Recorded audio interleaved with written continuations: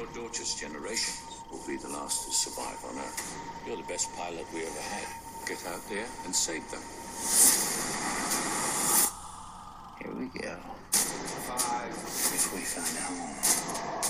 Then what? 4. All right, Enrique. Yes, you are. 3. Have no each other neck coming back. 2. 1. I love you forever, and I'm coming back. Interstellar, in theaters and IMAX November 7th.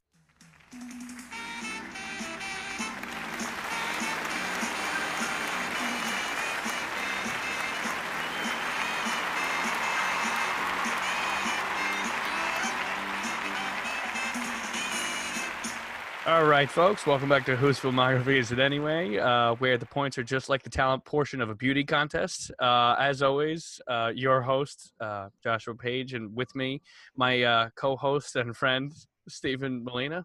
Look Steven? at that. I got the friend this time, too. Look at this. Whoa. It almost took us the entire Nolan segment, but we're here. Oh, man. We're almost there, man. We're really, and this is the deepest and grandest, largest piece I think we'll tackle yet. So I think it it's is definitely his bigliest work yet. We're all about the time here, the times, past, present, future. But if we're going to talk about the future, I think you may have a few words to say about our boy, Mr. Nolan. So, well, I don't really have anything, written out or anything. I just wanted to talk about his upcoming work, Tenet. You want to talk about time shifts, and Absolutely. I just wanted to discuss what's been coming out the past couple of weeks about him and Tenet in general, because it's broke a couple days, maybe a week or so ago, that Warner Brothers really wanted to hold back on Tenet for a little while, and Nolan is the one who was insisting that the movie come out in July. So let's just backtrack for a sec. So basically, the whole spawn of this conversation, just for a future reference, is that this is due to COVID-19 and cinema basically being halted as we know it. Screeching halt. Came to a screeching halt, and it really has made us all realize that we have the existential crisis of realizing we don't know really what we're all living for. So it's kind of just, we don't have that therapy, in the AMC and Regal theaters. So it's, to backtrack, Tenet was supposed to come out when? It was July 17th originally. But now it got pushed back 2 weeks to July 30th, I believe, somewhere around there. So now that we're entering phase 3, I think it is going to be with movie theater. AMC has announced that they're going to open on July 15th. AMC Regal wants to open July 10th, 100% of their locations. AMC wants to open July 15th with 450 of their 600 locations. So theaters are going to start opening in July, and Warner Brothers wanted to push Tenet back even further. Originally, they wanted to push back much further. I believe they wanted I think that originally they were, again, I have no confirmation, but I believe they wanted to move Dune to next year and move Tenet to December. Oh, that'd be devastating. I mean, it'd probably be better because the numbers would be better because we'd be able to go sit and well, enjoy. It may have actually worked out better because from what I heard recently, Denis Villeneuve said that they were going to do reshoots on Dune in August, which obviously cannot happen right now, given everything that's going on. Mm-hmm. So maybe pushing Dune wouldn't have been the end of the world. Well, pushing Dune isn't really the problem, I think, because we don't even have a trailer for Dune. We don't even – all we know is it's supposed to come out later this year, or that was the plan anyway. It's supposed to come out December. It took the, Star Wars spot because, the past couple of years, barring Solo, December has been the prime spot for Star Wars movies. And let's face it, we need a good movie to come out for the Star Wars slot because it's been a hot minute since we've had a good movie in the Star Wars slot. It's true. But don't worry. We got Dune this year, and next year we got Avatar 2, which everyone is clamoring for.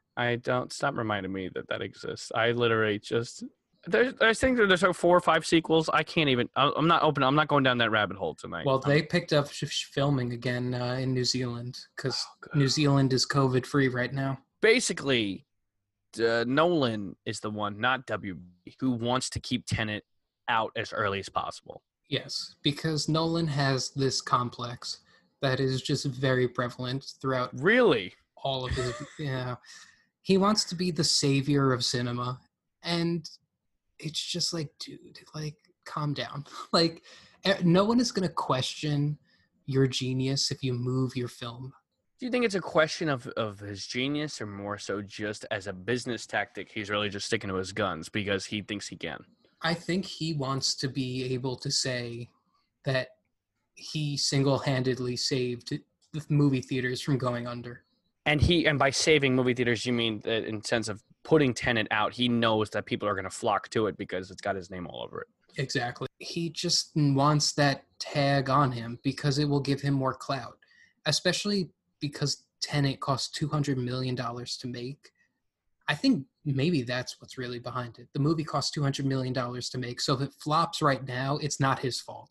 Yeah, I don't know. I think that no matter what, the movie's not going to, no matter how great or not the movie is, I think that it's expected to have a big opening, but I think still, even with it coming out in July, I still don't think there's any way you can compare the numbers to any of his movies because of what's been going on with the pandemic. It's like reality is you'd have to wait for life to kind of go back to normal. In that sense, let's talk about that for a minute. You know, I just told you theaters are going to open July 10th and July 15th. Are you ready to go back to the movies?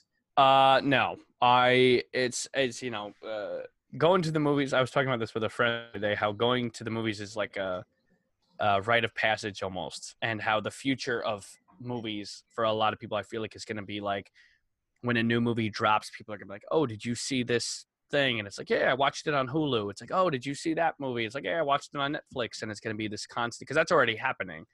Yeah, Netflix is the clear benefactor of this whole COVID situation. Yeah, I mean, it's really just, and because I don't think these VOD drops are really making as much money as. No, the reality is you'll never hear, because you know what it is. It's the buzz. It's like I hear about people at work. It's like, oh, did you watch this thing? And all the time it's just Netflix stuff. You know, people asking like, oh, did you watch what is it, the Wrong Missy or the New Missy or something? There's some new comedy with David Spade, and everyone was saying how it's supposed to be very funny, but it's like the Happy Madison crew. So it's like, for me, Madison. No, that's not gonna be funny. Post however many years, like, I mean, I don't know. I'm saying I'd have to watch it, but like, it's just funny because it became this thing where a lot of people were talking about it for like a couple of days and it disappeared. Or how a couple months ago it was Tiger King, and it was kind of just this, it was an event, you know, it was kind of, but it was all the streaming because that's all that people have. Yeah, and let's be real here. Like I was just saying with these VOD drops, they may not be making money because who wants to spend $20 on one movie that you are renting? Like, right. You and I talked about King of Staten Island. Sure, I want to see the movie, but I'm not paying $20 to rent the movie. That's not even to own the movie. That is to rent it for a 48-hour period. Which is ironic. That is absurd. Which is ironic because if that came out in the theater normally, I would probably pay to go see it in the theater for one time. But the thing is, like, you're still at home. When you're paying for the movie at the theater, you were paying for the theater experience. You're paying for it to be on the big screen. That's the point I was about to make. Speakers. Oh yeah, give me the popcorn and the AC and the giant ass screen and the huge sound and the dimmed lights and the experience. And again, I am quite sure I've mentioned this on the podcast, but I'm an AMC Stubs person. So really, I'm paying $25 a month for 3 movies a week. So that would have been covered for me. I wouldn't be paying $20 to see one movie. You know, that's just absurd to me. Yeah. Especially for a Judd Apatow movie where I know it's going to be at least 30 minutes too long. Well, don't go slamming Judd Apatow now. We haven't really gotten to him yet. But it's that his movies are at least half an hour too long all the time. they go on. It's very strange because he gets very comfortable with those movies. I remember I felt it when I first watched Knocked Up. That was the one where I saw it in the theater, and I was like, "This is great," and I do love that movie. And I was like, "Oh, surely it's over soon." And there was like another 40 minutes, and it just kept going. That's And what I I'm have saying. I have no problem with that. When I'm into a movie, I want it to be longer. That's why with Silence, like I was like, bring on the runtime. Yeah, but with comedies, I feel like less is more. John Cleese said there's a metronome when it comes to comedy films because you have to hit laughs every so often, or else it's not going to succeed. Comedy, I also think, is one of the most unique genres of film because you have to make people laugh, and people have different senses of humor. So what kind of humor are you going for? And there's slapstick, there's Well, that's why dark humor, comedy is dead right now. well, yeah, we can scratch all this. There's a whole. I mean, I have the philosophy that the Hangover. We talked about it. I think the Hangover killed the comedy. Hangover killed the comedy. You know, there are comedies before the Hangover, and there's comedies after the Hangover. And I love the Hangover, but everything changed then. No, I think that it's a mix of the Hangover being so funny that it killed the rest, yeah, and it's also the PC culture. that's Some definitely things part of it. that are not things that we used to consider funny are no longer allowed to be funny. And now we've entered this era of the dramedy where dramas are considered comedies and they're not funny. Well, to bring it full circle, because what I was going to say about Judd Apatow is that it's the whole metronome of comedy is that Judd Apatow is one of those filmmakers who breaks that ground where, like, yeah, his movies are comedies, but he also, even in 40-Year-Old Virgin, he's got some, like, even if they're small, he's got serious things to say. He has breaks where he's like, okay, we're actually making a commentary on society or like a person or a relationship, and what he does is he takes it seriously enough that you could believe these characters exist in the real world. It just happens to make you laugh a lot. And I think that's where his little loophole is, where he gets away with making nearly 3-hour-long films, which, yeah, of course it's too long for a comedy. It's absurd. But if you're enjoying the experience, like with Knocked Up, like I think it's great. Where like This Is 40, I really could not wait for it to end, and that was just to show that movie was way too long. That movie was what, like 2 hours and like 15 minutes or something. Forgetting Sarah Marshall is what, like an hour 40 minutes. That you get movie's in, you so get out, good. and it's funny. It's funny. It has something to say about life, who you are as a person, and how you handle breakups. You can say something and be funny in a finite amount of time. Absolutely. Or you could like look at Life of Brian. You know, if you want to go back to John Cleese here, you know, that movie is literally talking about God, like the biggest topic that you could possibly breach, and it is an hour 30. You know, they nail it. They just nail it. They get right to the jokes. They know exactly what they want to do. They know exactly how they want to make the people laugh, and they're in and they're out. And I don't know, man. That's why Monty Python and those guys. That's why they knew what they were doing. You know. God, they're the masters. But anyway, I don't know how we got here from Nolan. We got to Judd Apatow. But anyway, Nolan wants to be the savior of cinema, and it's just like another stroke of his ego, in my opinion. I don't know if it's the savior of cinema, but he definitely wants to make a statement by saying, amidst this pandemic, I still want to put out my movie. So you want to get into Interstellar? Let's get deep into the Interstellar. So tell me, Josh, what was the first time you saw this movie? 2014. Not unlike The Dark Knight Rises. I was working at a summer camp, and my camp counselors / friends we wanted to go see this movie because it had become what I would categorize as an event movie.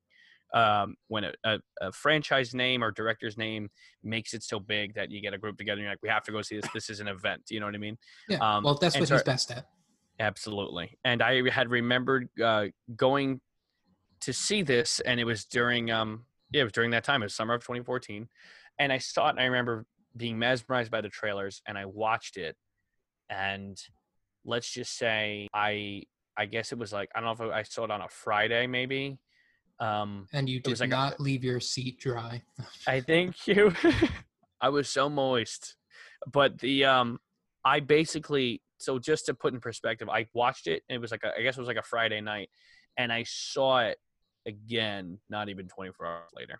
Wow. It was like a Saturday early evening or with my little brother. So it was an unforgettable experience. And yeah, I'll leave it at that for now. My first time, I saw it with a couple friends at the AMC in Times Square, actually, on the IMAX screen there, which, looking back, I regret not going to the Lincoln Center screen, because that one, I don't know if you've ever been there, but that IMAX screen is fucking massive. I saw Force Awakens there. Not for my first time, but I saw it when I went to go see it again. I saw it there, and it is real. That is the IMAX theater to end all IMAX theaters. Absolutely. And anyway, my friends and I went to go see Interstellar at the Times Square theater. Did you see it your first time in IMAX? Interstellar? It had to be. I actually can't remember, but I feel like if there's one movie he's been building towards to be seen in IMAX, this was it. I think I did see it in IMAX because I remember I took a picture of the stub because I'm a loser. I remember posting it on the internet, and I was like, "Hey," whatever, and it was. I remember saying IMAX on it. I have a mug filled with my ticket stubs. Oh, I have the same one, or it's somewhere in my room, but I have them rubber banded together. I have a rubber band doesn't even fit the. Yeah, I started using. I don't even know what I was using to band them. The earliest one I have is Meet the Parents from 2000. I have like a 2010s collection because I think the first one I have is like it might be Inception or Toy Story 3, which is now 10 years old. Oh man, we're getting old. I know, fucking crazy. So you saw it in IMAX? Saw it in IMAX, and again, we're saving our feelings for later, but IMAX is the way to see the movie. This is a movie to see in IMAX for sure. You want to get into pre-production? I would love to. Cool. I don't have too much. Let's start with the science here, because they brought in this guy, Kip Thorne, who is a theoretical physicist, and he was the science expert that was brought on, and they actually gave him an executive producer credit on the film, which is I was just going to mention him. Yeah. But he worked hand in hand with Nolan to develop the science and the theories that would go into the film. Like he wrote out the equations on Murphy's chalkboard, and the equations actually helped develop the VFX for this film, because they took what he wrote down and were able to conceptualize what it would look like from his theories. Like the idea of making a black hole look the way it did. Yeah.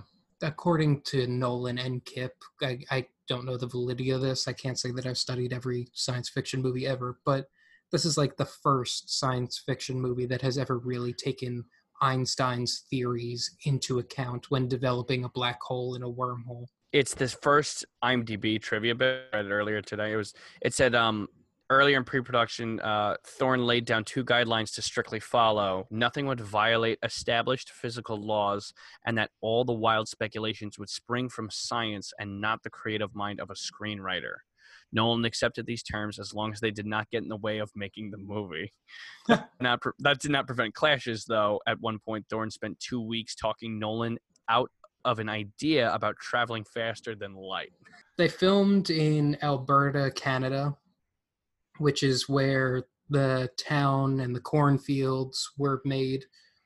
They shot in Iceland, which was man's planet, and they shot on a Los Angeles soundstage.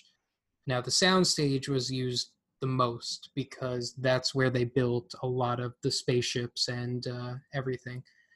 They actually built the actual ship that what Cooper flies, and they put it on hydraulics. So, like, they can literally move it however they needed to move it. That's so cool. Which is crazy. Yeah. They did not use any green screens on this film at all. Which is really wild when you watch the final product. They used projections instead. So they created the VFX of space in advance. And outside of the window of the ships, they would project what the crew would be seeing, which is nuts. Yeah, that's wild when you look at it like that. Although I guess, Lucasfilm is now doing. They kind of took this to the next step. Right. I don't know if you watched the Gallery show on Disney Plus about the making of The Mandalorian. I've been meaning to. I haven't gotten around to it yet. That what they built is fucking crazy on that show. It is like astounding. I highly recommend that show. But absolutely. But as we've said with I think it was Inception, we were talking about it, that it goes such a long way using the genuine production value. Just like hard equipment rather than relying on CGI. Like and green screen, like it really makes a difference. They built a lot of miniatures. They built an Endurance that was a 15th scale model. It was a whole thing that they did, right? They built the whole. They were tiny. They were little scales, right? They were smaller. I mean, a 15th scale model is still huge. The 15th scale model was shot on a VistaVision camera, and it was shot with very low light because they wanted natural lighting. They put one light in the far off distance because that's what the sun would be. Mm-hmm. And they shot it at 3 or 4 frames per second. So they would be lucky if they got 4 shots in one day. Jeez. It's nuts. Now, on the flip side, they also built a 5th scale model of just the parts of the Endurance that ultimately blow up. And when filming, they needed to build it so big because for pyrotech reasons and for detail reasons, because the debris coming out, they couldn't build it small enough for the 15th scale model. But they shot that at 72 frames per second so that when it slows down while playing, it would match how debris flying in space would look. Like, I don't know how they did that math, but it's crazy. I mean, the amount of detail in that kind of stuff is like it's just so admirable, but I can't even wrap my head around it. We talked about how this was IMAX. Yeah. They actually released this movie in theaters on film, like genuine film. Like Warner Brothers had to call cinemas up and say, do not get rid of your film cameras. We're coming in hot. We're coming in hot. The movie itself was 49 reels in IMAX, which equated to 600 pounds of film. Can you imagine? It's like, hey, I just shot this movie. I was like, well, how much did it cost? And it's like 600 pounds of film. And it's like, what does that even mean?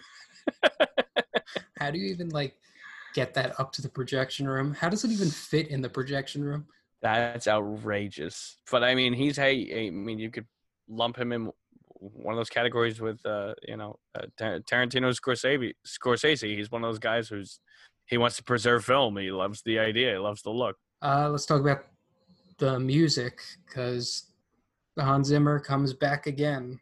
I don't remember what it was. I think I was saying Inception was I was Inception. I was saying was Zimmer's best. With his collaboration with Nolan, that Inception was his best. And I think that I do still feel that way, but I feel like this is for me, I don't know. It's hard to even rank Zimmer's scores for Nolan because they're all great, but it's just, this is so unique. It's so different. It's so unique. Inception falls in line with what Zimmer typically writes for a Nolan film, but this one is just vastly different.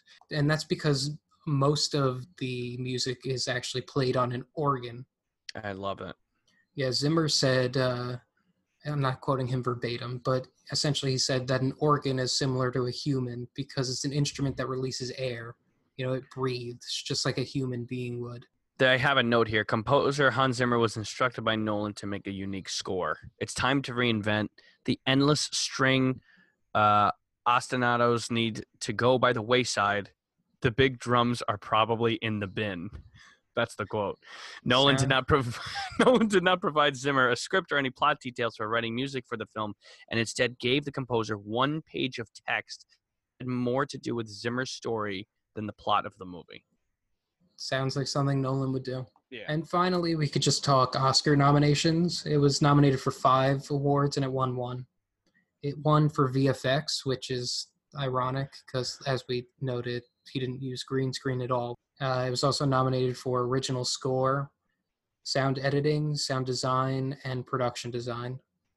And it lost original score to Grand Budapest Hotel, I mean, damn. and it lost production design to Grand Budapest Hotel. So I can't knock that. I mean, I that's cannot knock that, especially production design, because let's be real, the Grand Budapest, like the hotel in Grand Budapest Hotel, is a character in the movie in of itself. yeah, the way they stitch together, just those wide shots of it. I mean, I don't know, the way it's designed. It's, oh my god, it's incredible, and then you just get to see so much of it. That's what I'm saying. Like, I'm not knocking the production design in Interstellar is fucking phenomenal. Don't get me wrong. Yeah, it's tough. This is a very much an apples and oranges conversation for me. It is an apples and oranges conversation. So, you ready to get into the film? I am beyond ready. It starts with a pan on a bookshelf, but something is off. The air around the shelves is dead, yet strewn with dust. An interview with an old woman, Ellen Burstyn, begins to play. My father was a farmer, like everyone else back then. A vast cornfield is shown. In this moment, though, we do not know it. Nolan has shown us all we need to know about this unspecified future. The world is covered in dust, books are abandoned, and corn is king. The tone shifts drastically as flashes of Joseph Cooper, although they never actually say his first name throughout the entire movie. I had to look up his first name. I was going to say, he was always Coop. He's always Cooper or Coop. Matthew McConaughey, who we have to mention, who was in his McConaissance at the time. Crashing a jet begins to play out. Cooper wakes up from the nightmare, which he has had before. At his bedroom door is his daughter Murphy, Mackenzie Foy. She thought the noise Cooper was making in his sleep was her ghost. Cooper insists that there are no such things as ghosts. As stubborn as her father, fights back, noting that Grandpa believes in ghosts. Cooper says that's because he is almost one. It's pretty no slight on John Lithgow on that one. Notable Nolan humor. While a throwaway line and bad Nolan humor, it is a quick way to tell the audience that Cooper and the grandfather do not see eye to eye on many issues. Cooper sends Murphy back to bed, but for Cooper, the day has just started. He approaches the bedroom window and looks out into the cornfield. 2001 music begins to play. I don't know if you noticed that. What is that? That was as he walks towards the window. It's like this rising organ sound. It sounded very much like the end of the intro music. Yeah. By about 40 years. Well, this is not the most direct Kubrick reference yet. This is more of a homage, which we'll get to in the end. But this movie is very much in the vein of 2001: A Space Odyssey. The old woman giving the interview comes back on to reinforce just how bad the world has become. Quote, "The wheat had died. The blight came and we had to burn it. And we still had corn. We had acres of corn, but oh, mostly we had dust." While the interview continues, Donald, John Lithgow, shows the living conditions firsthand. First, by sweeping the dust mounds on the porch, setting the table with the plates set down, and cleaning the kitchen. Dust is literally everywhere. At breakfast, we are introduced to Cooper's son, Tom. Timothy Chalamet, guys. Come on. Yeah. Hey, came out of nowhere. Muted claps for Timothy Chalamet. I don't think I had seen him in anything before this. I don't know if he was in anything. I haven't looked into his IMDb page. Murphy comes down to the table holding a broken model of an Apollo spacecraft, again insisting that her ghost did it. With a nudge from Donald, Cooper does not dismiss Murphy again, but insists that she should treat this ghost like a science experiment. Donald also reminds Cooper that there is a parent-teacher conference at the school today. Cooper will go begrudgingly. As they all load into Cooper's truck, the family sees a neighbor burning their own crop. The blight has stricken the crops. On their way to the school, Cooper lets Murphy control the gear stick. A back tire blows. They pull to the side, but Tom reminds Cooper they do not have a tire. In fact, the tire that was popped was the spare. Very unfortunate for this family. Cooper dismisses Tom, saying he can figure it out. Meanwhile, Cooper tries to console Murphy, who is upset about her name. Took her a little while to get upset about her name. It literally came out of nowhere. I was like, why are you all of a sudden mad about your name? This literally just came out of nowhere. You're literally just on the side of the car crying. It's like, couldn't have brought this up the past, 12 years of your life here? Well, when does Timmy Chalamet say, it's when the car goes? He says something, oh, yeah, well, Murphy's Law. And then she makes like a face, and I guess that's what sets her off. I guess he bullies her. I guess he bullies her about this sort of thing. That's the setup. But yes, upset about her name. It means what it means is whatever can happen will happen, which Cooper notes is not such a bad thing. The conversation is abruptly ended as a drone flies overhead. Big ass drone, and fast, by the way. Though the tire is not fixed, they load into the car and chase after it. The chase takes an excessive turn when Cooper turns into a cornfield and continues full speed ahead. Reaching for his laptop, Cooper hands the wheel to Tom. This is a clear metaphor being presented. Oh, yes, the first of many.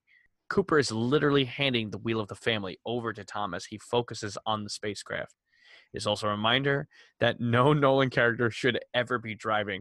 Nope. I like that we've flagged this to Memento. This is literally a trope through all of his films that we have noted. Literally, none of his characters should ever be driving. His characters are very dangerous behind the wheel. Be it their memory being lost, or be it them being distracted by little planes. Cooper pulls out his laptop and gains control of the drone. Cooper is very curious as to why the drone, which had been flying for about 10 years, suddenly came down. Cooper and the kids finally pull to the school parking lot with the new drone loaded into the back. Murphy is worried about the meeting Cooper is about to have with her teacher.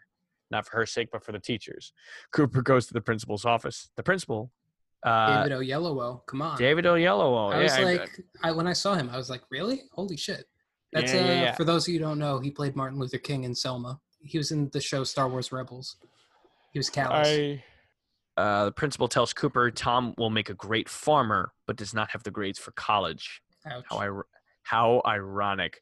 Much to Cooper's chagrin, the principal notes farming is noble and farmers are needed more now than ever. Attention switches to Murphy, who is in trouble. She had been getting into fistfights, insisting that the lunar landing took place. So it's not about her name. But the lunar landing is, yes, of course, this is something we'll be debating for years to come, which the teacher insists it did not. As a Kubrick fan, no one know the rumors surrounding the faking. That's a funny bit. Kubrick is the one who has been in the center of faking the moon landing. Oh, absolutely. That's what The Shining's about. Come on, guys. I mean, we got to open our eyes here. This is a very clear nod. That's what is it? The second Kubrick nod in your book? Yeah. All right. Aghast, Cooper has had enough of the ignorance of the educators before him, saying that if technology was still taken seriously, his wife would still be alive. Furthermore, Cooper will not reprimand, but reward Murphy's behavior by taking her to a baseball game. Cooper has gotten Murphy suspended, but there's little time to argue. Donald's voice comes through the radio. Cooper is needed at home as the tractors are not working properly. A lot of farm problems. As Cooper and Murphy enter the home, there a thud comes from Murphy's room. Books are on the floor. Murphy is convinced that the ghost is trying to talk to her in Morse code. Cooper, meanwhile, has to fix the compasses on the tractors. Something is wrong with their magnetic pull. After a hard day's work, Cooper and Donald relax with beers. Cooper is lamenting that humans were not made for this kind of existence. We are explorers, not caretakers. Donald rebuffs him, but also notes that Cooper's relentlessness is simply part of his nature. You're the one who doesn't belong. Born 40 years too late or 40 years too early. What is it with Nolan and wise father-in-laws? Seriously, this and Inception. He has this thing where like the father-in-law is like the sage old man who's like there to help you, guide you through the problems of the day. It's part of his formula. He's got to have some older figure to help, at least post Memento, or whenever, I don't know what the timeline is. Maybe it's Batman Begins, that he has to have someone to just point out, like, no, I've been in your shoes. You're doing this all wrong. Don't learn from your mistakes. The next day, Cooper, Donald, and the kids go to the baseball game, which I don't know if you don't. No, you didn't have listed. I would like to say the funny bit where he says, what he said, he said, who are these guys? Back in my day, we had real players. And it's supposed to be the New York Yankees, these guys? Yeah, they were wearing the Yankee emblem. It's just very strange to think that this is some future where... Well, I also didn't note it in here, but through what Donald talks about continuously, we can surmise that he's probably about our age, maybe like he grew up in our age. Like he would be us, or maybe a little bit younger than us, because in the monologue, which I cut out, when he says you're born 40 years too late or too early, he also mentions like how every day there was a new invention coming out and everyone wanted it. It was Christmas every day. So like they don't specify when this takes place, but they kind of allude to the fact that Donald is growing up now. I mean, it makes sense with how crabby he is. I can already relate to him. He says this line, he's like, popcorn isn't meant to be eaten at ball games. I want a hot dog. And I'm like, hot dog. And I was like, I feel that. So here we are watching the New York Yankees in their grand field while a dust cloud comes over. Very Field of Dreams vibes, Very field, had to very cut field. Down the cornfields for the baseball stadium. It's really something. It's really something. The game is quickly interrupted by an incoming dust storm. The family manages to make it home, but Murphy forgot to close her window. Oh man, poor little Murph forgot to close the window. If anything can happen, it will happen. Oh man, Murphy's law of a person, right? The room is consumed by dust, but the dust has landed on the floor. The dust has landed on the floor, but has done so in a strange pattern. Cooper is transfixed by what he is seeing. The next morning, he's still staring at the dust, but Cooper has figured it out. The ghost is not a ghost at all, but gravity. And is he really wrong? Is it really both? Is it the ghost? Is it gravity? Obviously, we'll get there. And the messages are not Morse code, but binary. Deciphering the dust, Cooper gets coordinates. He is emphatic about going, but tells Murphy she cannot come. Of course, Murphy does not listen. During Cooper's drive, she pops out a pile of clothing in the passenger seat. The drive continues late into the night. They finally arrive at a gate in the middle of nowhere. As Cooper inspects the gate further, lights flash straight ahead. Before he knows it, Cooper is tased and unconscious. It takes a moment to realize, but Cooper is being interrogated by a marine robot, TARS, Bill Irwin, who is Pickles on Third Rock from the Sun here. So this is the second Third Rock from the Sun guy. Wow. Yeah. And Pickles is like a deep dive. That's like, he's literally in 2 episodes of Third Rock from the Sun. That's great. TARS wants to know how Cooper found the facility. Cooper, while curious about where he is focused solely on finding out what happened to Murphy. Cooper swears if Murphy is given back to him, he will tell his captors whatever they want to know. Dr. Amelia Brand, Anne Hathaway, is willing to take that deal. Second movie in a row. Anne Hathaway, second movie in a row. I feel like Nolan likes to do that. He likes someone and he'll put him in the very next movie. Do you have as much hate in this movie as you do in Dark Knight Rises? No. I think I still feel the way I do about her in general, but she's more tolerable for me in this movie. We've had this discussion before. I just don't think Nolan writes women characters very well. Yeah, we have talked about, that's an ongoing problem. It is an ongoing problem. Cooper and Dr. Brand enter a boardroom. Around the table are several men in suits. However, Murphy is strategically placed at the head, foreshadowing what is to come.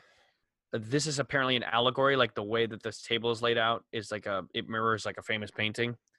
And that there's, 11 other people had gone on the mission, and there people pointed out like it's supposed to be like 12 people going, like it's like so 12 she's followers. Jesus?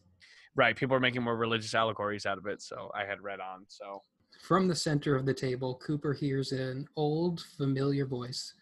Professor Brand, Michael Caine. Also, I didn't mean that was no pun intended. I didn't mean to call him old. I just meant like it's a familiar voice. The line of inquiry continues. Cooper, now holding Murphy, tells the boardroom that finding this place was from an anomaly. Murphy interjects to say that it was because of gravity. Everyone at the table looks at one another. The table notes that they may have had contact with the same anomaly, simply referred to as they or them. Cooper stops the inquiry to say that he will not talk anymore until he gets, assurances, specifically that they'll walk out. Yeah. The table erupts with laughter, springing Professor Brand to ask Cooper if he knows where he is. It's NASA. In a tour of the NASA facility, the audience gets a classic Nolan exposition dump. NASA has been brought back in secret to look for long-term solutions to the planet's problems.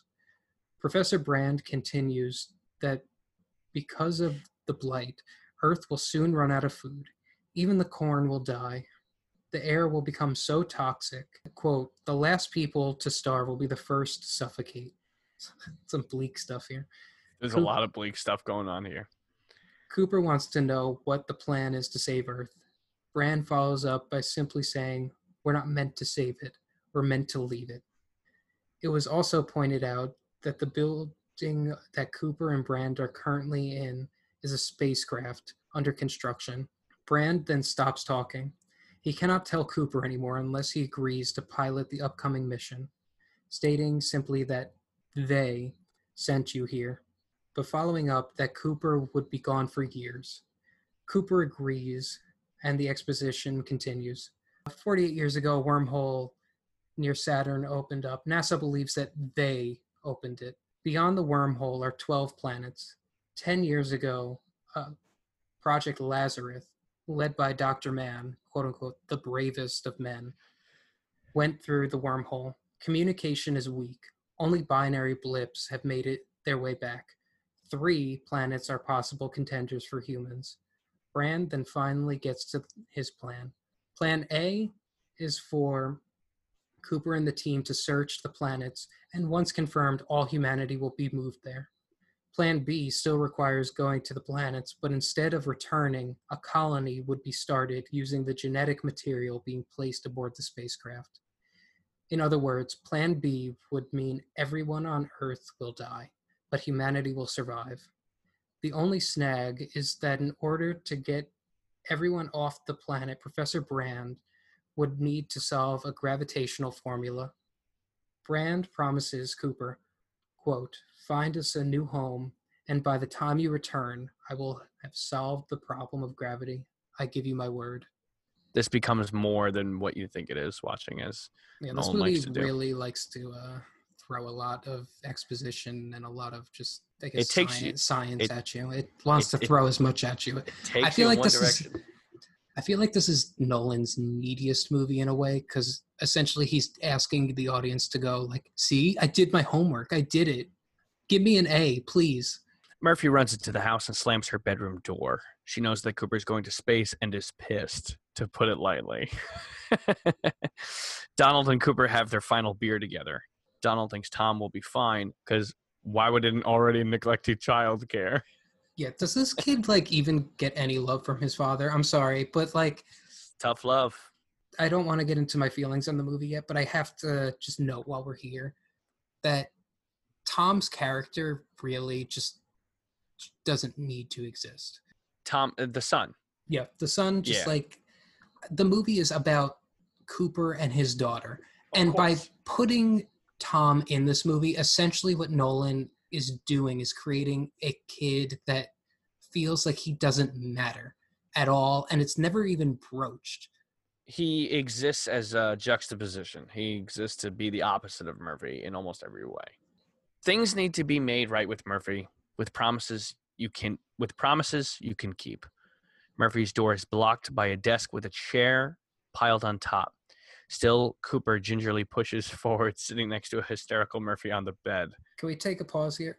Yeah, of course. It's almost comical how easily Cooper pushed that door open when there was literally a desk with shit piled on top of it in front of the door. He literally just like gingerly pushes the door and it slides open. He just McConaughey'd his way in there. And all kids should know, when you're angry at your parents, you want to block them out, you got to really barricade them out. Barricade that door. Cooper talks about Murphy's mother saying, now we're just here to be memories for our kids. And I think now I understand what she meant. Once you're a parent, you're a ghost of your children's future. Murphy sharply retorts, you said ghosts don't exist. Cooper believes his destiny is set as they choose him. Murphy pulls her notebook out. She broke binary code, and it simply read, stay.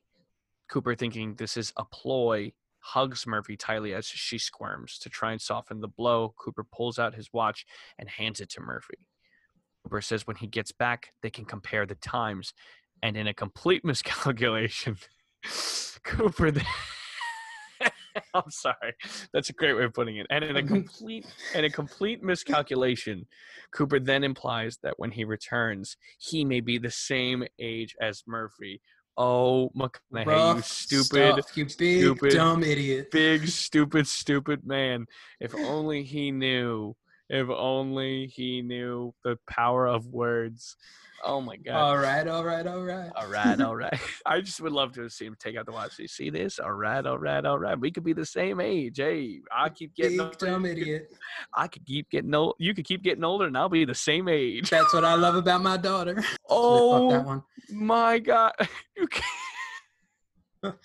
Oh, shit. I'm sorry, we can cut all this, but that's what I love about my daughter. She can keep getting older, I stay the same age. Like, good grief, man. Like, that is a complete reversal of Dazed and Confused. Oh man, that gets dark real quick. Holy, man. That is good. That's if only just that is good. I never thought I didn't even think we'd reach that line. That's good. Murphy looks up with horror. You have no idea when you're coming back. Rejecting the gift, Murphy throws the watch across the room. Cooper, please, don't make me leave like this, Murph. Under the sheets, Murphy ignores him. But there is no time. Cooper leaves the room, promising to come back. The countdown is heard as Cooper says goodbye to Tom and drives away. As the countdown hits 3, Murphy runs out of the house towards the truck, but it is too late. The ship has launched, in which this is the first moment with Hans Zimmer's score where it truly kicks in. Oh, man, it truly takes off. I mean, just no pun intended. At the 42-minute mark, the film is finally in space. On the spaceship is Cooper and 3 other humans, Dr. Amelia Brand, Romilly, David Gaiazzi, and Doyle, Wes Bentley. Where's that guy been?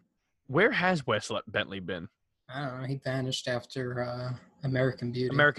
I thought I was going to say American Horror Story, but I think that we're talking about yeah, but he was in the 5th season of American Horror Story. He wasn't even in the first couple. Also aboard is Tars, who has his humor setting up to 100, but honestly to 90.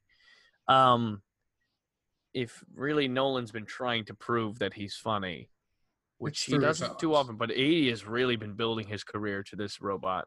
And so the crew faces their first test as the ship needs to latch onto the Endurance, the larger craft with the jets to get them to Saturn. It is a success, of course, because there are still 2 hours to go into the movie.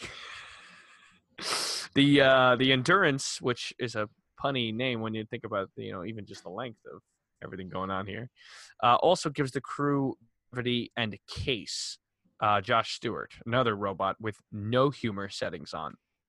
The crew talks to Professor Brand on Earth, who reads them a poem by Dylan Thomas. Do not go gentle into that good night. Old age should burn and rave at close of day. Rage, rage against the dying of the light. Though wise men at their end, no dark is right, because their words had forked no lightning they. Do not go gentle into that good night.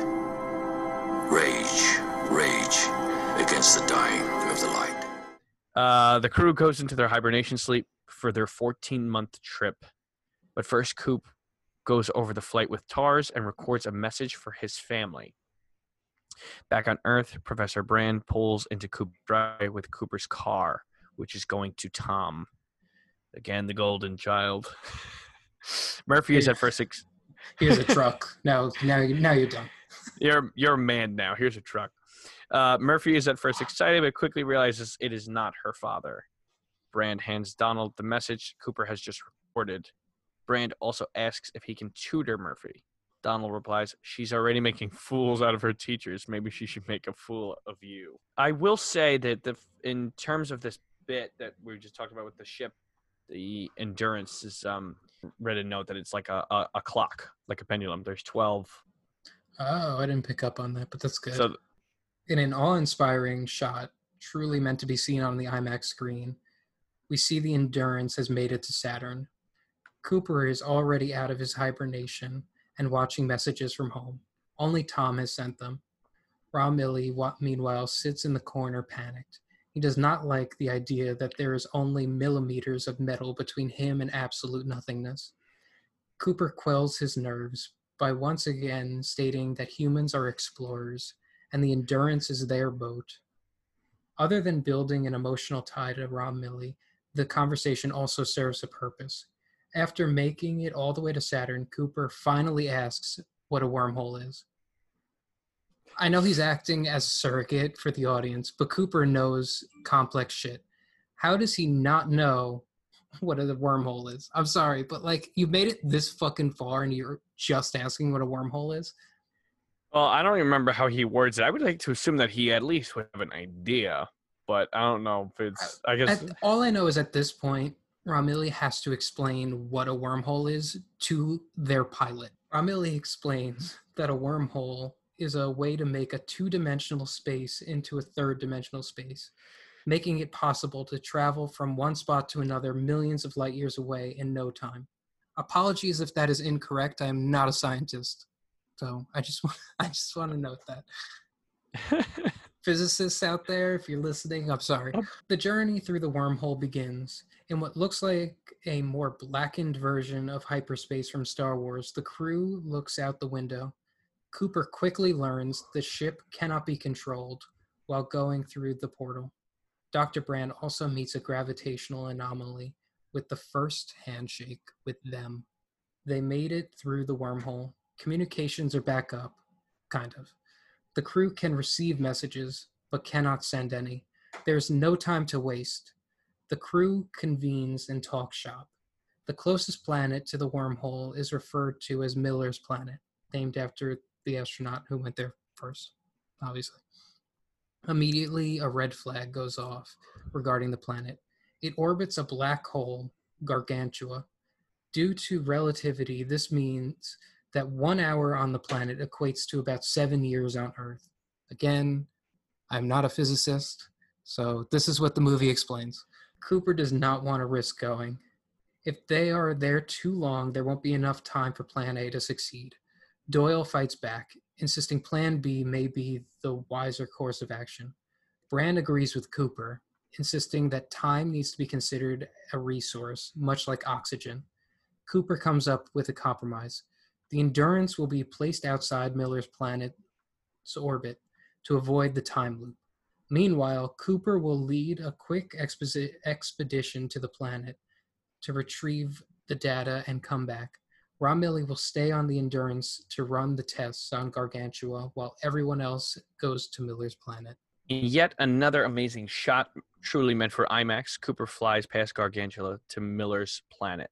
They begin their descent, but to conserve fuel, Cooper decides to set only air brakes. The landing was not elegant, but efficient. The planet is worse than previously thought. Time is slow, it is covered entirely by water, and gravity is 130% Earth's. With no time to lose, Cooper tells Brand, Case, and Doyle to move it. Case finds Miller's beacon within the wreckage of her ship. As Hans Zimmer's score crescendos, the crew realizes what they took for a mountain is actually a giant wave coming their way. It's a wave. It's a wave. It's a bear dance. But just to break here, I remember seeing this in the theater and being mesmerized because, like, the way the camera pans up and you think like, oh, this is a pretty big thing that they're looking at, and it just keeps going up and up and up, and you realize it's a wave. And as the score comes in at that moment, because this is the ticking clock score, so, and that's also, I think, one of the most notable pieces, because it's probably one of the quieter pieces Hans Zimmer's done, but it's also very different. But just the fact he's using a literal ticking of a clock to go with the score. It's also a reminder just how much time is being, like, how Right. much time counts on this planet. Well, because it makes you think, if 7 years, what is it? It's 7 years for 1 hour on the 7 planet. years for 1 hour. So all of a sudden, like, the audience is like kind of doing their math in their head, and they're thinking like, oh, they literally, like, every second literally counts. And so this is the perfect placement of a score like this, where the clock is accenting the scene, because you're really feeling it. And then by the time it builds to the wave, you're kind of just, that's when the score lifts, and that's when the organs really come in. And I remember getting chills in the theater, and I remember just like at that scene, it's just like, it's an incredible shift, because you can almost feel like the tension because of the clock alone, but you almost, like, you could really, I don't know, you couldn't predict it was going to go that south. And this is the first real moment, I think, for me, that it really, everything goes south fast, and it's very exciting. Could have figured it out if you looked at the casting list and knew that Jessica Chastain was about to take over from her. Yeah, I mean, you knew she was coming in somewhere, but like, it was really just, what I love about this is the first time the movie takes a deeper dive from what it's doing. Like, they're talking science, theory, this and that, and this is the first time where it's really like, oh, you're really taking a deep dive into some kind of like, science-based fiction in this. It's true science fiction in its most glorious aspect. And again, it's just, kudos to Kubrick, because his print is all over this. But it's the crew realizes what they took for a mountain is actually a giant wave coming their way. Brand, trying to acquire Miller's data, hesitates before running back to the ship. Cooper orders Case to grab Brand and make their way to the ship. The waves crash down on them. Brand make it to the ship, but Doyle is dead. I will say, I remember watching this in the theater, because like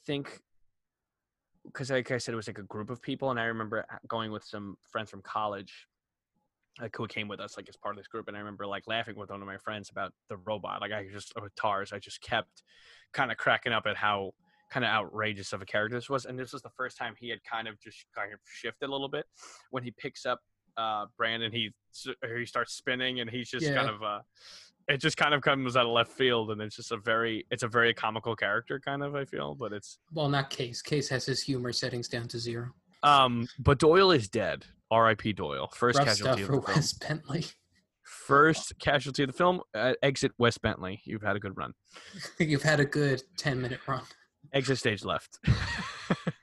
Worse yet, because of the wave, the engines are flooded, and it will take an hour to get them running again, or 7 years on Earth. Cooper is rightfully pissed, to put it lightly. Cooper tries to work out a plan with Brand to use the black hole to try and get back to the time they spent on the planet, insisting that somehow they did it. Brand fights back, saying to them, time may not be linear, but for us it is. There is no way to get the time back. As the second wave approaches, Cooper depressurizes the engines and gets them back online. They fly back to the Endurance. Nolan holds a shot on the planet of a dead astronaut, either Doyle or Miller, doomed to float on a wasteland for eternity. Back on Endurance, Romilly tells Cooper and Brand that they've been on Miller's planet for 23 years, 4 months, and 8 days. Brand tells Romilly there's nothing for them on the planet. Duh.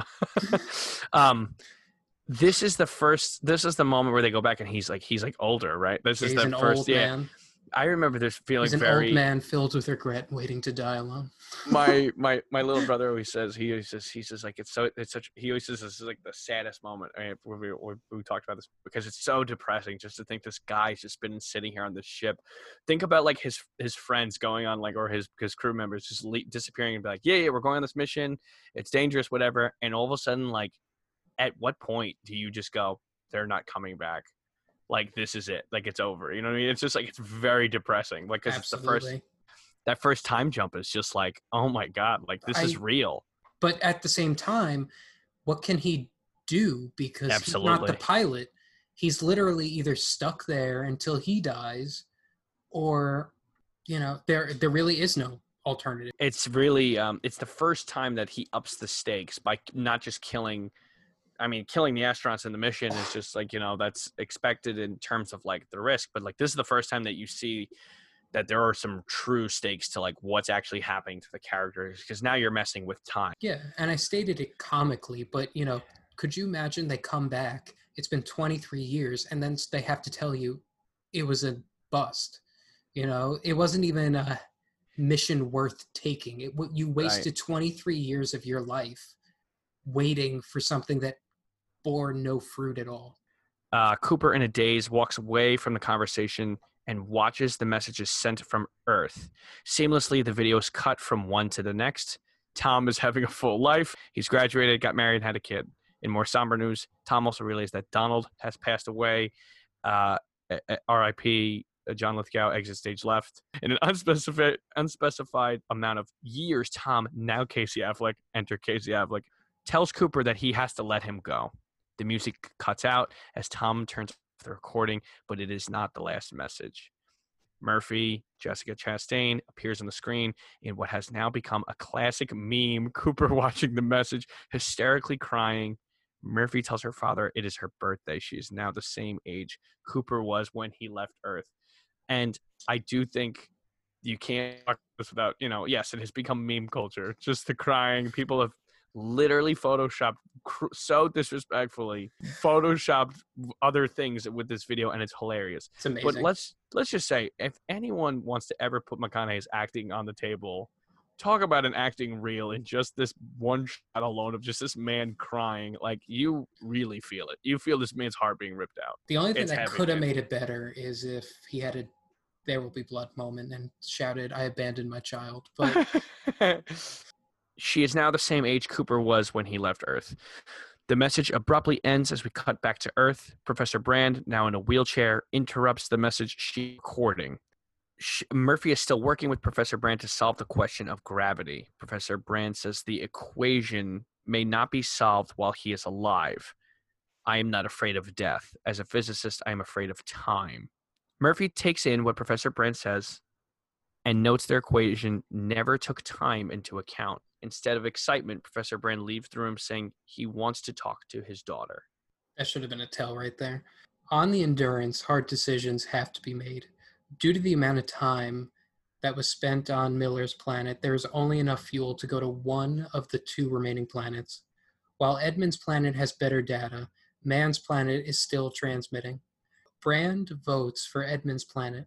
Cooper drops the axe by revealing that Edmund and Brand were once in love. Brand doesn't deny it. In fact, her argument is predicated on the power of love's bind in the universe. Quote, "Love is the one thing we're capable of perceiving that transcends dimensions of love and space." Either vindictive or because he thinks it is a better prospect, Cooper tells TARS to set a course for Man's planet. While checking on the eggs on the Endurance, Brand lashes out to Cooper, saying if Man's planet is a bust, they go to Edmund's planet, not to Earth. It was a quick flash to Earth. The dust pile-ups are getting worse, and people are getting sick. Tom's son, Jesse, has a horrible cough. Jesse is not the only one sick. Getty, Topher Grace, where'd this guy come from? This guy, who would have thought he'd be in a Nolan movie? Getty, Topher Grace, is taking care of the dying Professor Brand. In the hospital bed, Professor Brand breaks down in front of Murphy. Quote, "All those years I asked you to have faith." Professor Brand's dark truth is exposed. Plan A was never meant to work. Everyone on Earth is going to die. Murphy, sending a message to Amelia Brand, informs her that her father has passed. But in a sadistic laugh, with a tear in her eye, Murphy looks at the camera and asks if she knew, if her father knew that Plan A was never meant to work. Murphy vows to finish the equation, but feels the secrets to the equation lie in her old bedroom. Sending through frozen clouds, the Endurance crew makes their way to Man's planet. On the ground is a small base with a ripped American flag waving before it. The hibernation pod is still operating. Cooper breaks the seal. Inside is man. Revealed Matt Damon. Why was he kept such a secret? I don't understand why he was kept such a secret. I really don't. I feel like they were trying to do the Saving Private Ryan again. Like, Matt Damon is always like the secret reveal. I don't get it. I thought it was cool. I thought it worked because, like, I mean, it worked, but not in the way that he was. I mean, don't get me wrong, he's an important monkey wrench in this whole plot, but it goes back to what I wish to do with Robin Williams in Insomnia. As soon as man sees the Endurance crew, he breaks down sobbing. He never thought he would see humans again. Note, is this the Martian prequel? I enjoy that theory very much because this is what this was the year before The Martian. I love that. As you'll read, Damon and Chastain are also in The Martian, so like, could be just like a prequel to The Martian. It's a little too on the nose. They're both very deep space movies, and you prefer which one? I prefer The Martian. Well, that makes one of us. Man declassifies his planetary finding. The planet is cold, undeniably beautiful. Days last 67 hours, and on the planet's surface is breathable air. In the corner of the base is his broken robot, Kip. Man is very clear he does not want Kip fixed. While learning about the planet, Brand watches Murphy's message and is distraught. Even she was not privy to her father's treachery, but Man was. He knew Plan B was always the plan. Worse still, Anne tells Brand that her father solved the gravitational equation before he left, in the sense the equation cannot be solved. Man notes the equation couldn't reconcile relativity with quantum mechanics. You need more data. You know, I wrote the statement out. Don't really know what it means, but I wrote it down. By the way, Cooper wants to get that extra data. The problem is that requires going into a black hole. Romilly essentially states that it is impossible. If a black hole is an oyster, then the singularity's the pearl inside. The gravity is so strong, it's always hidden in darkness behind the horizon. That's why we call it a black hole. But Romilly also pitches it might be possible to glide across the black hole for data. Before they leave, Cooper wants to have a look at the planet's surface as he still believes Plan A can work and this planet can house humanity. Man takes Cooper for a tour, but immediately something is off. The music grows more and more ominous as the two make their way down. I remember feeling that in the theater. I remember they were walking and I was just the two of them and I was like, something's going to go horribly wrong and I don't know what it is. Man's duplicity is known as he rips off Cooper's communications link and throws him off a cliff.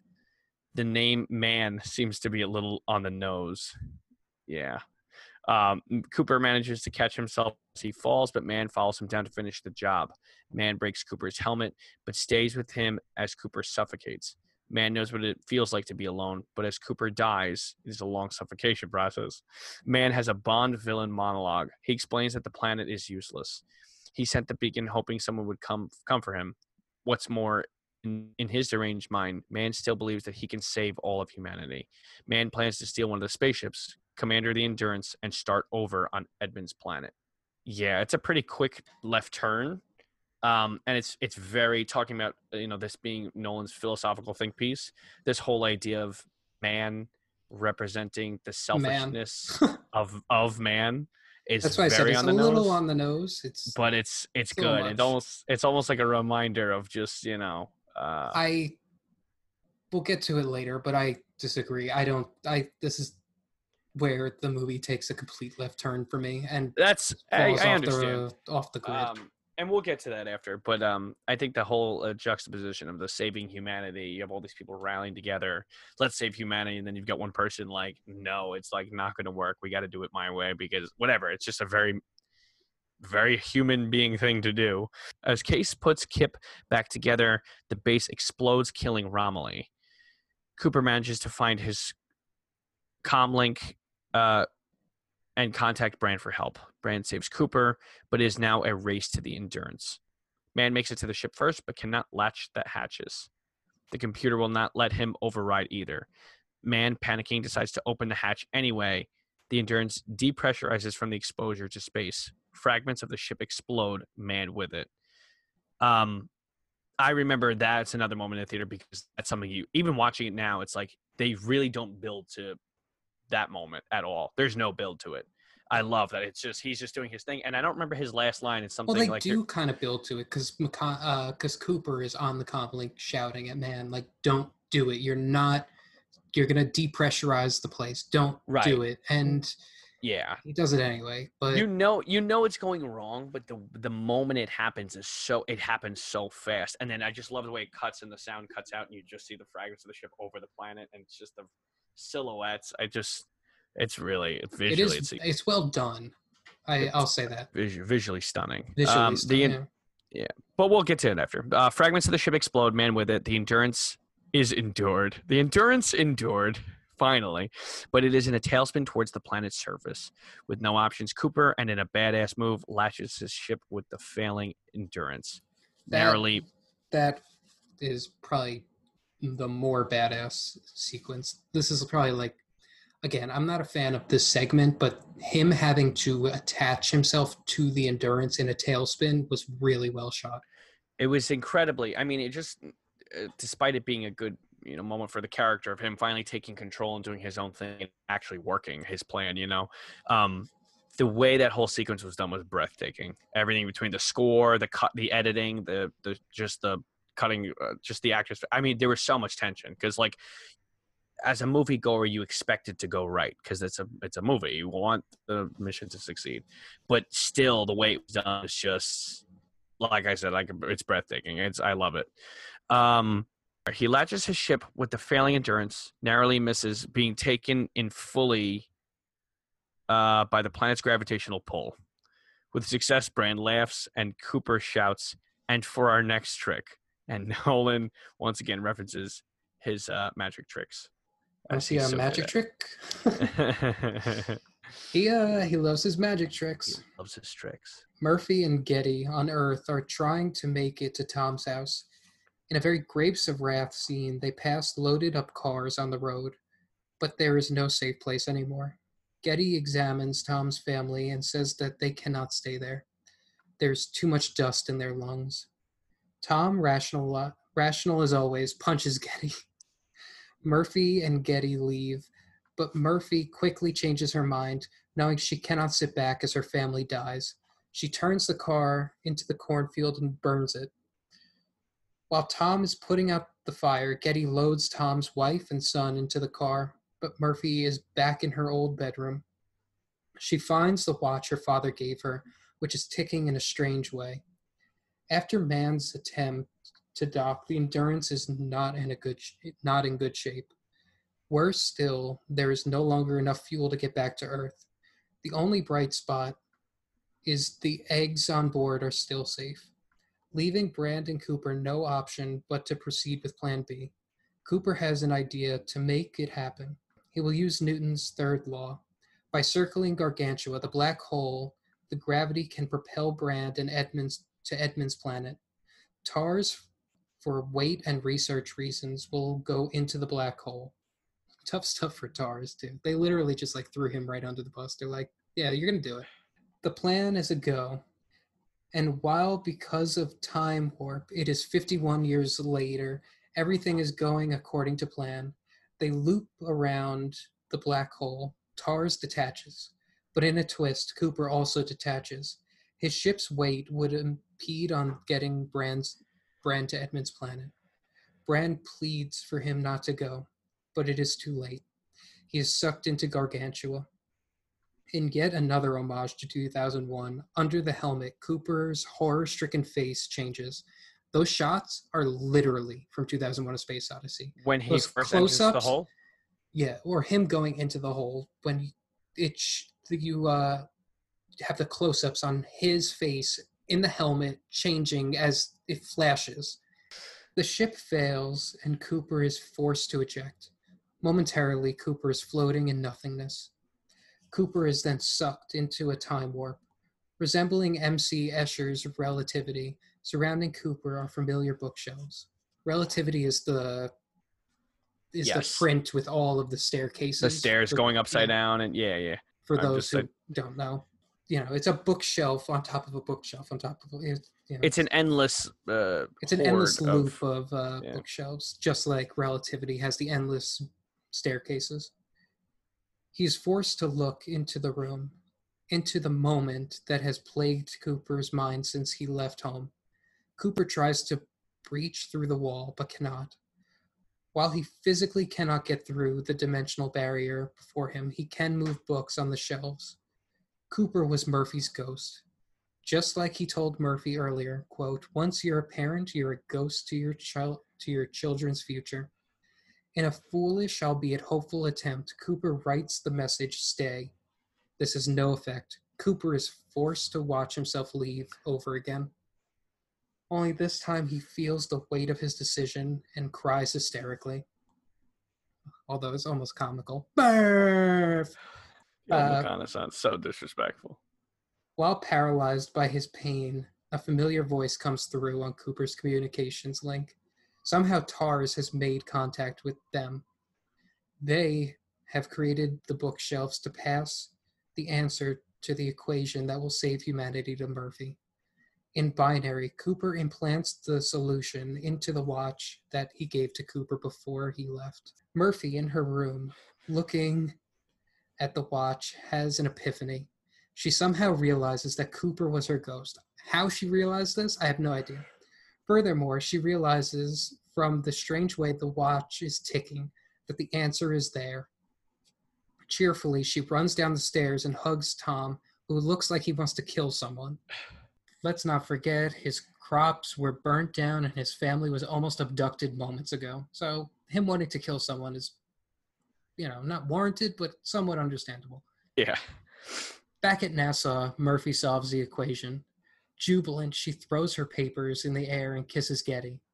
Which, does she not need these papers? Isn't that what she solved the equation on? I guess they're no longer important. She's got it in her head. The black hole around Cooper is closing. In a moment, he goes from the bookshelves to nothingness, to floating around Saturn, to waking up in a hospital bed. It was really quick. Very quick. Cooper, now 124 years old, has woken up. He is in a new world that his daughter has created. Instead of a new planet, humanity has moved to a vast space station that resembles what Earth used to look like, baseball and all. I do wonder if the New York Yankees are still playing. I do have to wonder. This is a real side note, and this really comes with everything going on in the world. It's just, if you look at the world that Murphy built, I'm not saying Nolan did this intentionally, but there are no black people aboard this new spacecraft. Not a single one is seen. Not anything but white people is seen on this new ship. The doctor tells Cooper that he will be able to see Murphy in 2 weeks. She has just been woken up out of hibernation sleep. In the meantime, Cooper is able to stay at his old farmhouse, which is now a museum. This is where the interview cut-ins have come from. At the house, Cooper rebuilds TARS, but with honesty at 95% and humor at 75%. I guess those are the settings that human beings should be at. Finally, the day has arrived. Cooper is able to see his daughter. Around Murphy's hospital bed are her family. Her children and grandchildren, family Cooper has never known. Upon Cooper's entry to the hospital room, the entire family parts from the bed. Crying Murphy and Cooper embrace, with Cooper simply saying, "You told him I liked farming?" The conversation is very short. Murphy tells Cooper that he should leave. No parent should watch their child die. That's a line literally out of Lord of the Rings, The Two Towers. Cooper backs out of the room, and the family returns to Murphy's bedside. Cooper maintaining, I think this is another, just a reference, I think this is the organ sound comes back in when they reveal the family, and they reveal in the bed is the same as when he looks out the window in the beginning, but it's more nuanced. It's louder. It's that same 2001 bit you were talking about. Cooper backs out of the room, and the family returns to Murphy's bedside. Cooper, maintaining that humans are explorers, feels that the world his daughter built is not where he belongs. He and TARS steal a spaceship. They are heading to Edmund's planet to be with Brand. Well, he's no longer a farmer. Well, actually, he might be. He's going to be a baby farmer on this Edmund's planet. Honestly, I wouldn't go to Edmund's planet because literally what he's walking into is Brand having to repopulate this new planet. So it's going to be nothing but babysitting for the first like 18 years. Well, I guess it leaves. I don't know what it's more ambiguous. I guess you get the idea that he's going to save her, and they're going to leave. Are they going to stay there? I don't know if it's. No, I think they're going to repopulate Edmund's planet. They're going to build a new world. Is that directly stated? Because I feel like all It's this implied.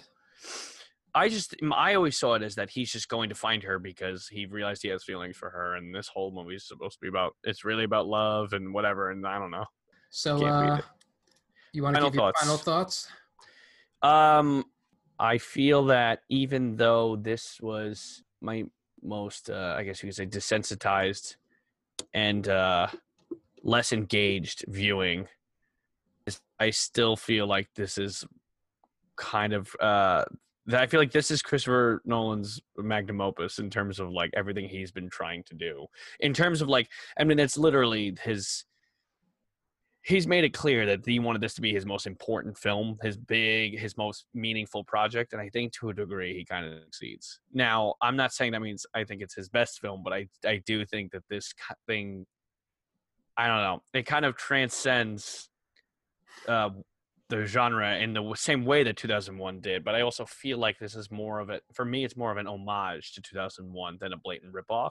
That's how I see it. I'll let you go to say. But it's basically like I feel like he's basically just trying to give to a new generation what Kubrick gave 2001 to people of another generation. And like I don't know, because it's like he's trying to do a similar thing and saying like this is about space, but it's also about life. It's also about humanity and time and whatever. It's also a lot more boiled down for mainstream audiences, which is also where the flaws lie, which is where the plot logic gaps come in and where there's a lot of suspension of disbelief in terms of not just like the science fiction of it, but the whole ending, the whole idea of a fourth dimension or something taking shape of whatever it was of Coop's feelings and whatnot. There's a lot of reaching in this movie. And you can really feel it. I don't know, man. This is really just kind of hits a nail on the head for me. I feel very strongly about it. I always have since I saw it. I mean, like I said, I saw it twice in 24 hours. But yeah, this is easily the weakest experience I've had with it. But it's also, man, I've always stuck my guns to this one. I've always felt very strongly towards it. But I do want to hear your thoughts. Okay. Just hit me with it. Now, here's the thing. Let's start with the good. The visual effects and what Nolan does scope-wise cannot be touched. It is brilliant the way that he filmed this. And some of the scenes are absolutely stunning. Like I said, the scene where Cooper has to attach to the Endurance as it's coming crashing to the planet, to man's planet, it's stunning. I'm not taking away from any of that. Now, that being said, every time I watch this movie, I feel less and less connected to it. I feel as though this is just a 2001 A Space Odyssey ripoff with science thrown into it. It's going in the opposite direction. They're literally going on A Space Odyssey, just shouting the science in your face. It's Nolan literally saying to you, look, I did my homework. You see, Kubrick, I did my homework. What you did was correct. But it follows a lot of the same beats. And I'm going to be honest, I prefer the ambiguous nature of 2001 A Space Odyssey to this. I don't have the emotional connection to this movie that it's trying to make me feel. And let's be honest, there's a lot of emotional manipulation that Nolan is trying to get on to here. And like I said before, his connection to his daughter is nice, but it's diminished by the fact that he shows no compassion to his son whatsoever. I feel as though this movie is just, it's very uneven. I made a note also, it takes 42 minutes to get off the planet. Yeah. And I have no problem being on Earth, but it's also like, what's really going on here? Nothing. We're just watching the desolation of this planet for 42 minutes. I get Well, it. they got to build the characters and the setup and the plot and why they need to go into space. I mean, you need the build to it. You know what I mean? So I get you need the build to it, but it's also like the build to me didn't pay off. You can build in a shorter amount of time and still have it pay off. This movie is 2 hours and 49 minutes. It is pretty fucking long. it's a workout. It is a workout. I don't despise this movie. That's fine. Even if I- you did, it's fine. No, I appreciate the ambition of this movie. I just don't think it paid off the way that other people do. Yeah. I was complete. You talk about Nolan manipulating people's feelings, and like I know when I'm supposed to be manipulated into the feeling, and I completely own it. I completely am say, yeah, I completely buy into it. Like him crying when he's watching the video of his kids. That moment hits, but later on, it's completely undone. When he sees his daughter, this whole reason he's going through this whole adventure is to be back with his daughter, and he sees his daughter for 2 minutes before she kicks him out. It is Like, strange. Are you because kidding me? Like the It's whole 'cause- thing you just went on was to get back to her. And now you're telling me that you're going to spend 2 minutes with her? Like, Well, no, come I mean, on. I think that he knows she's going to die, and I think that he knows that she knows that she's going to die, and so they both share this small moment where he's by her bedside. It's too and small of a moment. I'm sorry. I agree. I think there almost should have been more of a delivery of McConaughey sitting with like the overwhelming, like when he first gets to the space station of like realizing like he should have been in awe, which he was, and then having a moment of like it's been X amount of years, like your daughter's whatever, she's not much time for him to process that. And because none of the other family wants to even like meet him. You know, Yeah, it's like I mean- they're all in the hospital room and every single one of them completely ignores him. It's like, this is your grandfather or your great grandfather. Yeah. Like, you don't want to say at least hello. Yeah. Murphy has probably told you all about him and how Yeah. he basically saved humanity. Right. And you're just going to diss him like this? If Come well, on. if this is, I mean, if they're going for more, again, like you said, like it's really about the relationship between him and his daughter. I think they just wanted to make it just about them. I really don't like in that moment. Like those are kind of things that I can pick up, but I also don't care about. Like for me, it's more of just kind of like, hey, it's really just about this moment between him and his daughter, which I do agree that like that should have been more of a milked moment. I think they should have had more. It should have been tugging on my heartstrings way more in that final moment, because really the whole crux of this movie is supposed to say this is about a father and a daughter. So by the time you get there, it's emotional, but it's not, you don't feel like it's not tugging on your heartstrings the way like he does No. at the screen, you know? It's one joke from McConaughey. Hey, what's up? I point at my watch. Now get the fuck out. Like, Yeah. I mean, that's not what it was building to. Yeah. And I almost believe that that's like, as again, a suspension of disbelief, even an emotional disbelief. It's almost like I can almost believe that at this point, like, what is there to be said? Like, she's literally about to die, and it's just like he feels like he abandoned her, and like you get this moment that maybe they feel like they're forgiving each other. I don't know. I think it's a good special moment, but it's also like it does feel a little cheated because it's kind of like, I don't know. I feel like that's what the whole movie's building towards. That's what I'm saying. yeah. And again, back to Man. I understand Man is supposed to be like the Hal of this movie. He's the cog in the wrench that throws the crew in its biggest test. But I'm not blaming Damon, but it's almost like cartoonish how it plays out. He comes in out of nowhere, and you're just like, what is going on? When did this movie shift tonally to what is happening right now? Well, you realize that the motivations are different for every person, because he's on this mission that you're supposed to believe up until that point that they're all on this collective mission to save humanity. It's a And so- metaphor to beat you over the head with, because It's- again, yeah. his name is Man. He's showing you once again that man cannot be trusted. And like, I know. I I don't, buy it, man. I totally buy it. and that's great that you do. I it's just- great that if you don't. don't need this additive of knowing that man is a sadistic race. We already got that with the reveal of Michael Caine's character holding off on the gravitational question. We understood that man has motives outside of what they are presenting from that scene of Michael Caine dying in the hospital, and it's more impactful than anything that happens on Oh Man's yeah, Planet. I mean that delivery he gives is it's Michael Caine being Michael Caine. It's incredible. Yeah. But I also do think you need that. I think that third point of view helps because even though Michael Caine feels guilty and he's heartbroken and he's confessing that this plan was not what we thought it was, and he knew he was covering up a lie. He feels bad about it. That's the difference.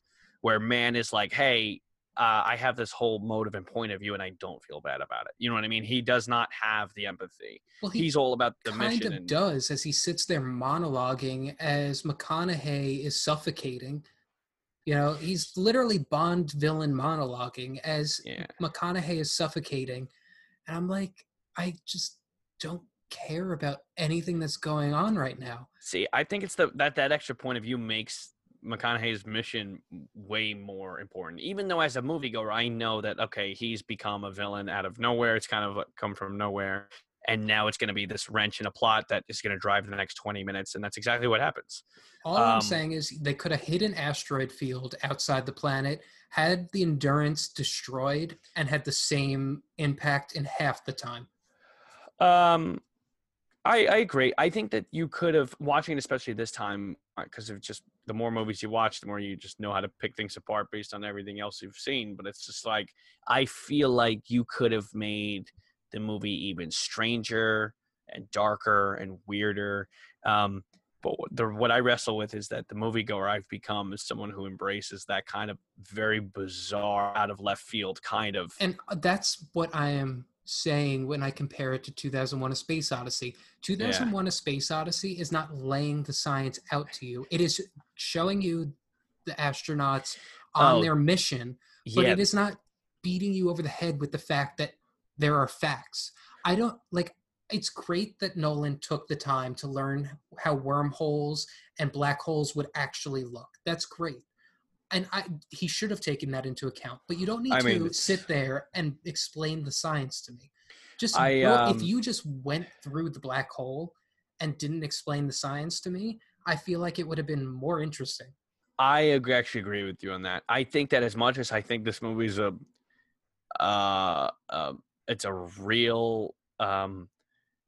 it's a real testament to not just Nolan's career, but to like sci-fi film in general. I do think the self-commentary definitely weakens it compared to what I've grown to love about ambiguity in films. Because this one thing this movie's not is it's not ambiguous. It's like it presents huge ideas, but it also presents a beginning, a middle, and an end. And in the end, this is just about Coop's story, him and his daughter. Whereas like 2001 has the story about the characters and Hal and all that, but it's really, there's a lot of open-ended discussion in terms of like, what are the bigger questions here? And Nolan loves doing this, and he proves it in Inception and a couple of other of his works. He has imaginative ideas, but he feels the need to ground them to such a level that I won't say I'm bored, but I'm like, I don't need to be told. I don't need an explanation for everything. I really don't. Well, I mean, just let it play out. I do agree that they didn't need as much explanation or exposition. And again, I just want to say, I appreciate the visual effects. I appreciate McConaughey's performance. I appreciate a lot of what this movie has to offer, but on the whole, it's an uneven film for me. I think that when you strip away what it's trying to say and you just look at the story it's presenting, that's where it's both hit or miss. It's kind of just like, all right, are you invested in this relationship? I'm so suckered into the bigger ideas. So like, I always give this movie kudos. But at the end of the day, it's like when you strip it away, it's like I said, there's not a lot to be left with outside of just the bigger questions you're asking while you're watching it. The theme of this movie is the power of love. And at the end of the day, when Cooper gets back to Murphy, the love that he has been looking for, because he doesn't even question where Tom is. Tom is dead, I assume, and he doesn't care.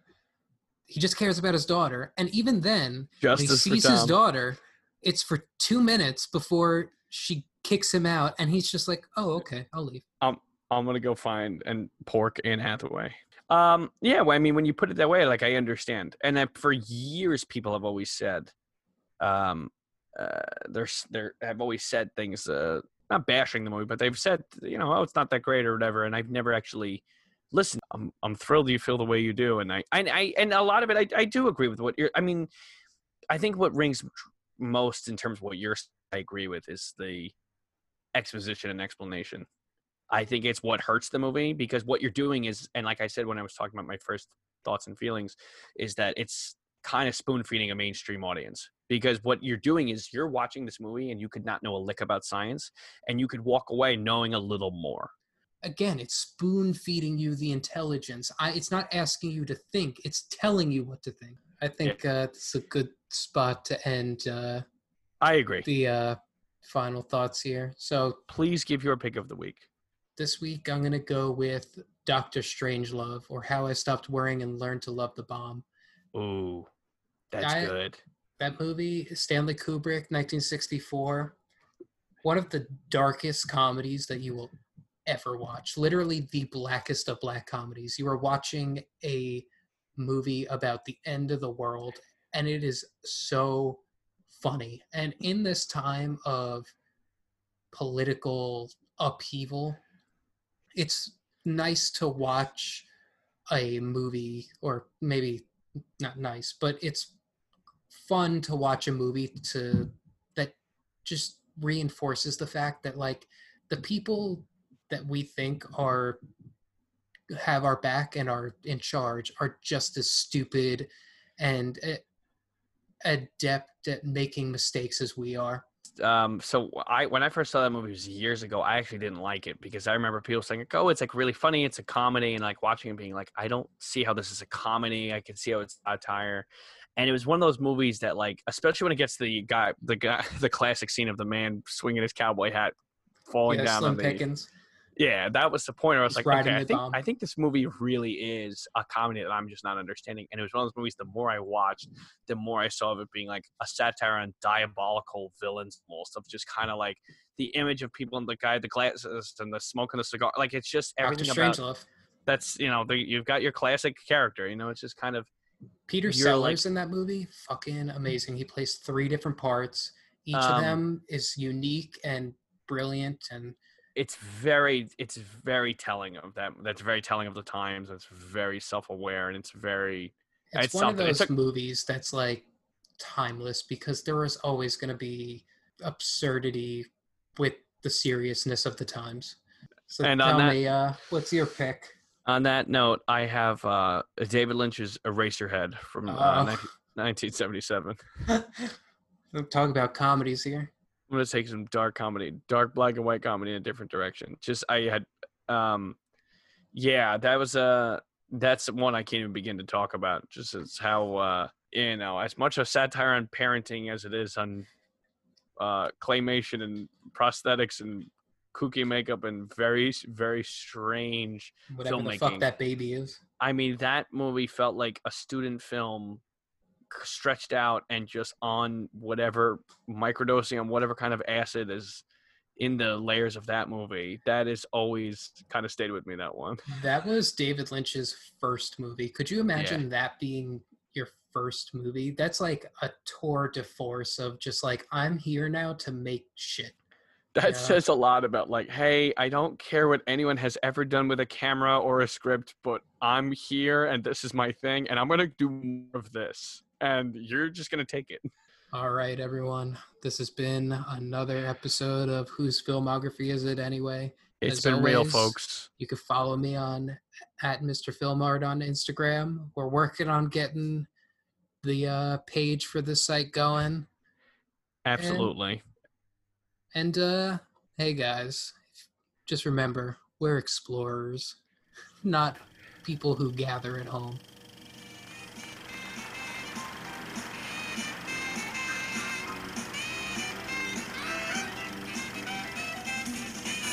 much.